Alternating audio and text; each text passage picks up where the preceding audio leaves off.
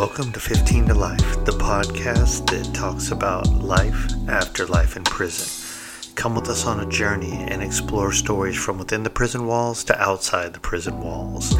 All of these podcasts are dedicated to the victims of crime.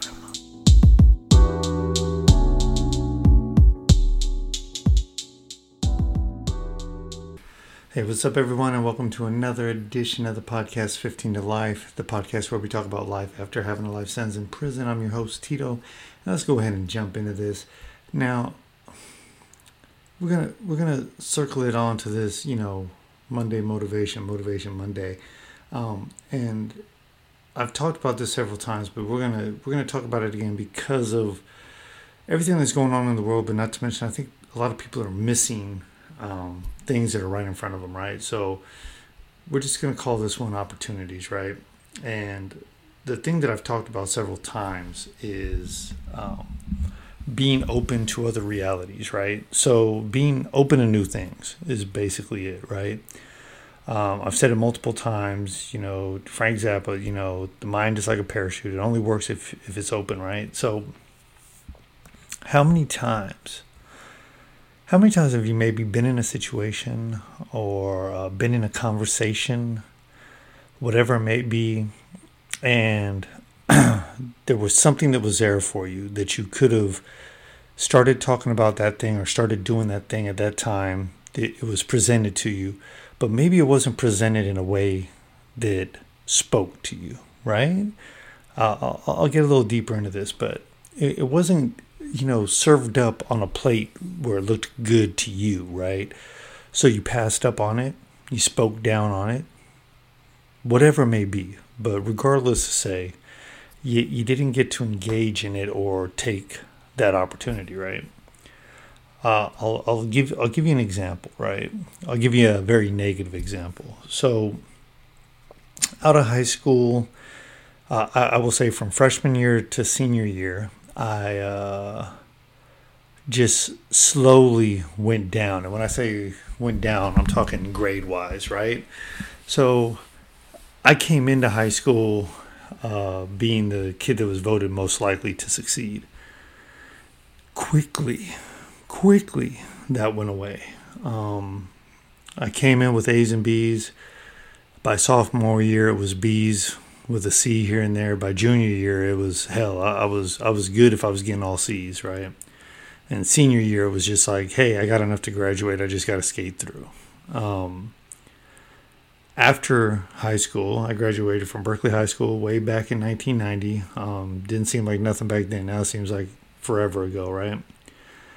But I went to a Laney College, community college, right? And if you're from the Bay Area, especially from Oakland, you know Laney. And you know Laney, especially back then, that was just like a continuation school. It was like high school. I mean, people were still there acting like they were doing something by not going to class when in reality you were paying to go, so they don't care, right?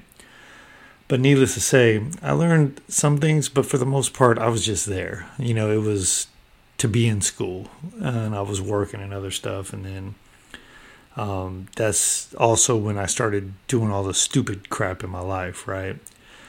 But there was a window, a very big window in between the stupid stuff, when I hurt my back and I started selling drugs and then got robbed and shot and all this crazy junk, right? And when I say shot, it sounds, if you haven't listened to the other podcasts and stuff, a bullet went off the back of my head.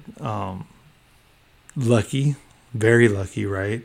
But it went in my best friend's mouth, and he's got a scar and some missing teeth because of it to this day, and luckily it didn't kill him or me, right? But the point is after that traumatic event, I didn't go straight and narrow after that. I continued to dibble and dabble in things I shouldn't have, but I transferred to DVC, Diablo Valley College. So at the time, DVC was in the Bay Area. That, like, if you want to transfer into a good 4-year school, you go to DVC. They had a very good success rate getting people to transfer in. So I went. I talked to a counselor at UC Berkeley. I've always been a big Berkeley guy, so I wanted to go to UCB, and I signed up for all the right classes, busted my butt. I kind of pulled away from all the negative stuff. I moved out to Walnut Creek. Anyone from the Bay Area knows Walnut Creek is, we'll just call it whitish. There, you don't have the ghettos and all that stuff. So it was easy to be good for the most part. Like I had to drive back to the East Bay to really get into any stuff, right? So I was able to really focus on school, and I passed the classes I need to, and I got into UC Berkeley, and I'm at UCB all of, I want to say not even, it was probably 4 weeks, at most 6. Needless to say, it was coming up on tests and everything else, and it was about to be bad for me because I was trying to still hang out with people, and the level of commitment and focus needed, I was not there. At that point in time in my life, I could have been ready, but I just wasn't. For whatever reason, I wasn't. I wasn't ready for it. And I listened to people that told me just drop out, even though, I'd done all this work to get in. I had my books and I was in class, and some of the classes I was actually okay in, and other classes I was really behind in. So many different things, but so much work I did over like the course of a year and a half to get in. And then my father was the nail in the coffin by offering me basically to come run his shop for him because he needed help. So, and to this day, I don't think I've ever asked my father this, but I'm pretty sure he made that proposition the way he did because he knew it would give me a way out versus, like he really needed it. Like it was more like he needs me when he really didn't. But by making me feel that way, I felt like I was doing something for the family versus, jumping ship before it sinks, right? Needless to say, I saw my reality through other people's realities. Everyone told me what they saw from my reality without me seeing it. And I know that might sound like I'm jumping all over the place, but what I want you guys to understand is our realities are very much, not 100%, but very much governed by how we make them out to be. And when we make our reality dismal, right, then even if it's great, we're still going to see the dismal side. And just like if you're one of those overly positive people, you're always going to be trying to make something good when it just might not be, right? But the thing I want to really talk about today is even with all the craziness going on in the world, we literally, and I'm kind of calling it a little bit of an insurrection myself, even though I'm not trying to go with the labels that CNN and everyone is putting out. But I mean, we had armed people break through police and federal, lines and go into our government and do everything from steal things to destroy things to, deface things by defecating and urinating all over them. That's serious. If that was a foreign power that did that, we would all be up in arms and ready to go to Washington with our guns and fight the enemy. But the enemy just happens to be our fellow Americans. I think that's absolutely absurd.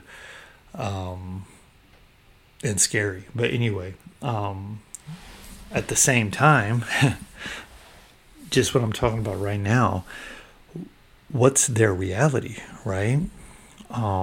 So let me go back to my story.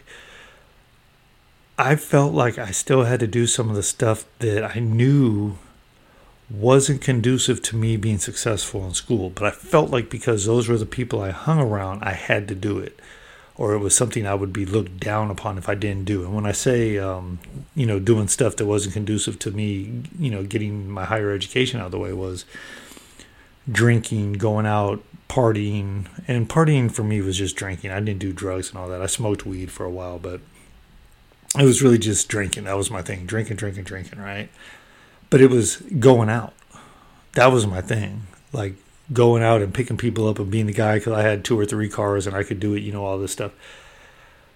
So I let their reality interfere with what my potential reality was, right? I was around these smart kids. And now it's funny because some of these guys I'm still in touch with, and they're very freaking successful. Living the dream, living in New York and all these other places, nice apartments, houses, whatever. And I'm like, and not to say that makes you successful or not. What I'm saying is they put in the work and now they're living the way they want to live, right?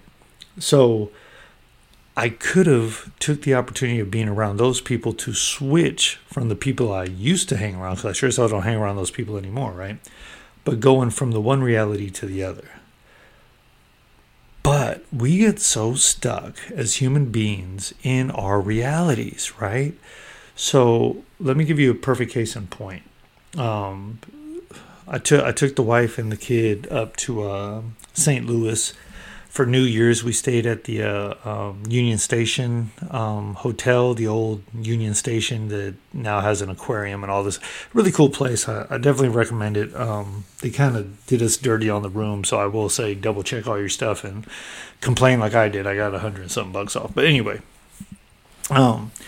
we went up there, and one thing my wife and I have always done is we like to kind of get lost and go explore stuff, right? And we also, for whatever reason, we like to go see like the ghetto or the hood, right? So we went to a place, an area called College Hill. And speaking of which, isn't it funny that usually by the major universities is where the crappiest areas are? Funny, right? Anyway, so we go cruising around, and I mean, these buildings, it looked like a war zone. It looked like something you would see in a video game or in an old World War II, like literally one house with the smoke coming out because they got the chimney going and everything. They got the fire going. And then literally 6 or 7 big duplexes, apartment buildings, stuff that like bricks are blown out the side. Literally, it looked like an attack happened, and then the windows are boarded up. Like just crazy graffiti and trash everywhere, and abandoned vehicles with windows busted out. It was just crazy, and it looked like that for blocks and blocks and blocks, right? So, talking about realities. Now, what if you grew up in that, right? And every day, and mind you, the other thing, and this is where I go, man, I need to go back to school and study some more on economics and stuff, but like on the major thoroughfares, the businesses were closed down too, and some of those looked like they had been through a war as well. And it makes you go, they always say like when the big businesses, industry and stuff leaves, then you start getting the poverty and, the economy gets shot in that area and everything. Well, I mean, some of these were big like warehouses, but a lot of them were just like the mom and pop shops and stuff. And you could tell like, where you have the little bodega and up on top, the person has an apartment. So they kind of live there and they have their store, like all that stuff just shut down, just boarded up and, abandoned and vacant and all that stuff. Right. So imagine if you grow up here and you literally, potentially on a huge like industrial block. I'm not talking a little tiny inner city block. I'm talking about a huge block. There might be on both sides of the street, at most 6 actual dwellings that have people in them. And then if you want some milk, you can't walk to no corner store. Like there ain't nothing. You got to get probably on 2 or 3 buses, just to go get some milk or some cereal, or to find a dollar store to get some, you know what I mean? Like, that's what you grow up with. And even if you have the gumption, even if you have the perseverance and everything to get the education, get a job where you're taking those 2 buses and you're not really bringing home anything, but at least you develop a work history and you're getting your credit score up and everything. That's ingrained in you, right? Because you probably have generations of people that have lived in that area. How do you change that reality? And people act like, what I hate is when you have someone who has the audacity to say, well, look, the majority of the athletes that make all these millions of dollars, they're black, so blacks have all the opportunity. Bullshit. Those are, percentage-wise, because blacks are a very small percentage to the overall, population in the United States. But that doesn't mean that they get all the stuff. they just learn how to push harder because of the situations they've been through.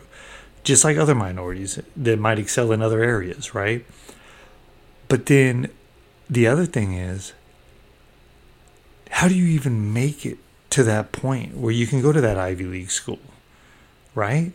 How do you even make it to the point where you feel accepted where you're really not accepted? How do you make it to the point where the reality of the white dude or the Asian dude or the Latin dude or whoever that is in that position that you want to get to or you want to be in, whatever, right? How can you change your reality to see yourself even there? And I'm not the biggest psychology buff, but through experience and through education, what I've learned is, a lot of people mentally trap themselves into situations. And I've seen it even in myself, where I had so many times in my life, I'm 48 years old now, so many times in my life where I had good, strong, positive people in my life. And I kicked them to the curb because they weren't part of my reality at that time. And I think about it every once in a while, like, what would have happened if I had changed back then? What would I have done if this was different, right? Don't get me wrong. I'm thankful I didn't, because I wouldn't have my wife, I wouldn't have my daughter, which I wouldn't trade for the world. But I can't help but think of other people that end up, like, they're still in prison because they haven't got out, and in prison they've maintained that reality. I think I'm very fortunate that I had a bunch of eye-opening situations where I told myself I had to change. But I sure so didn't change right away in prison either. So when I'm talking about you miss opportunities, what I mean is, like, if you're having a conversation with someone, and let's just say they're a CEO or they own a business, or they're doing something you want to do, and they get to talking and you feel like you're too dumb to get in that conversation. You feel like they wouldn't give you their phone number if you asked for it. You feel like if you said, hey, is there any way I can get some time with you because you're doing exactly what I would like to do in the next year, 2, 3, 4, 5 years, right? That's a missed opportunity. And you may never get that back. And there might never be another opportunity equal or better than that later in your life. And that goes for just like when we talk about when you're trying to date and you see the girl or the guy you really find attractive, but you're too scared to go up.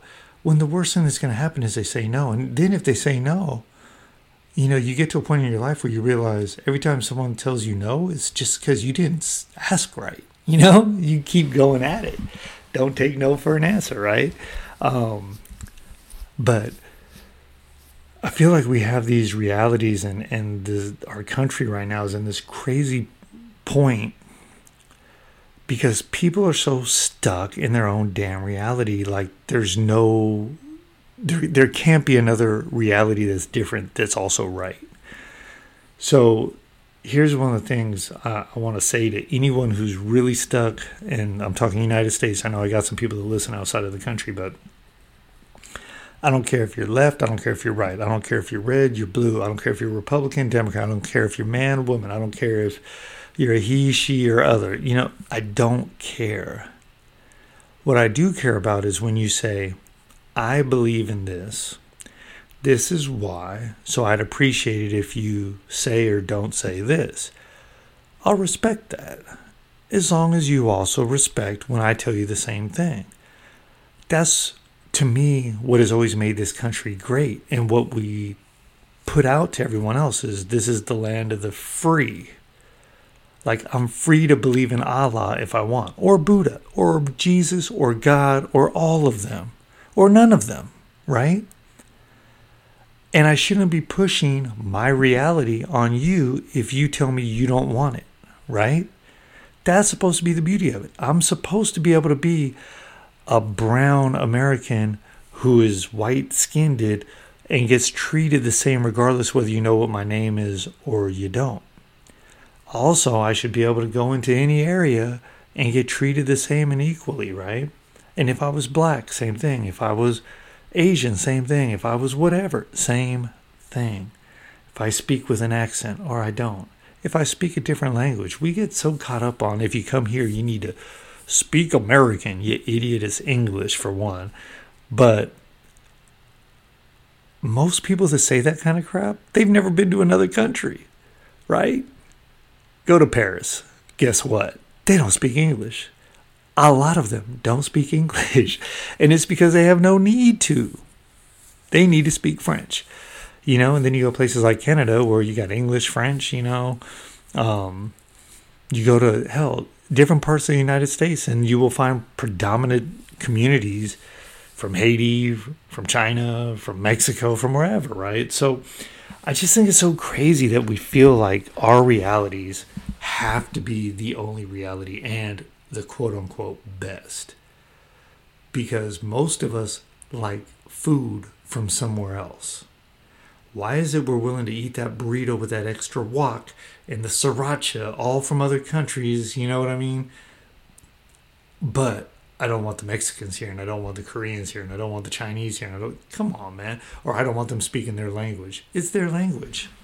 Why don't you learn it?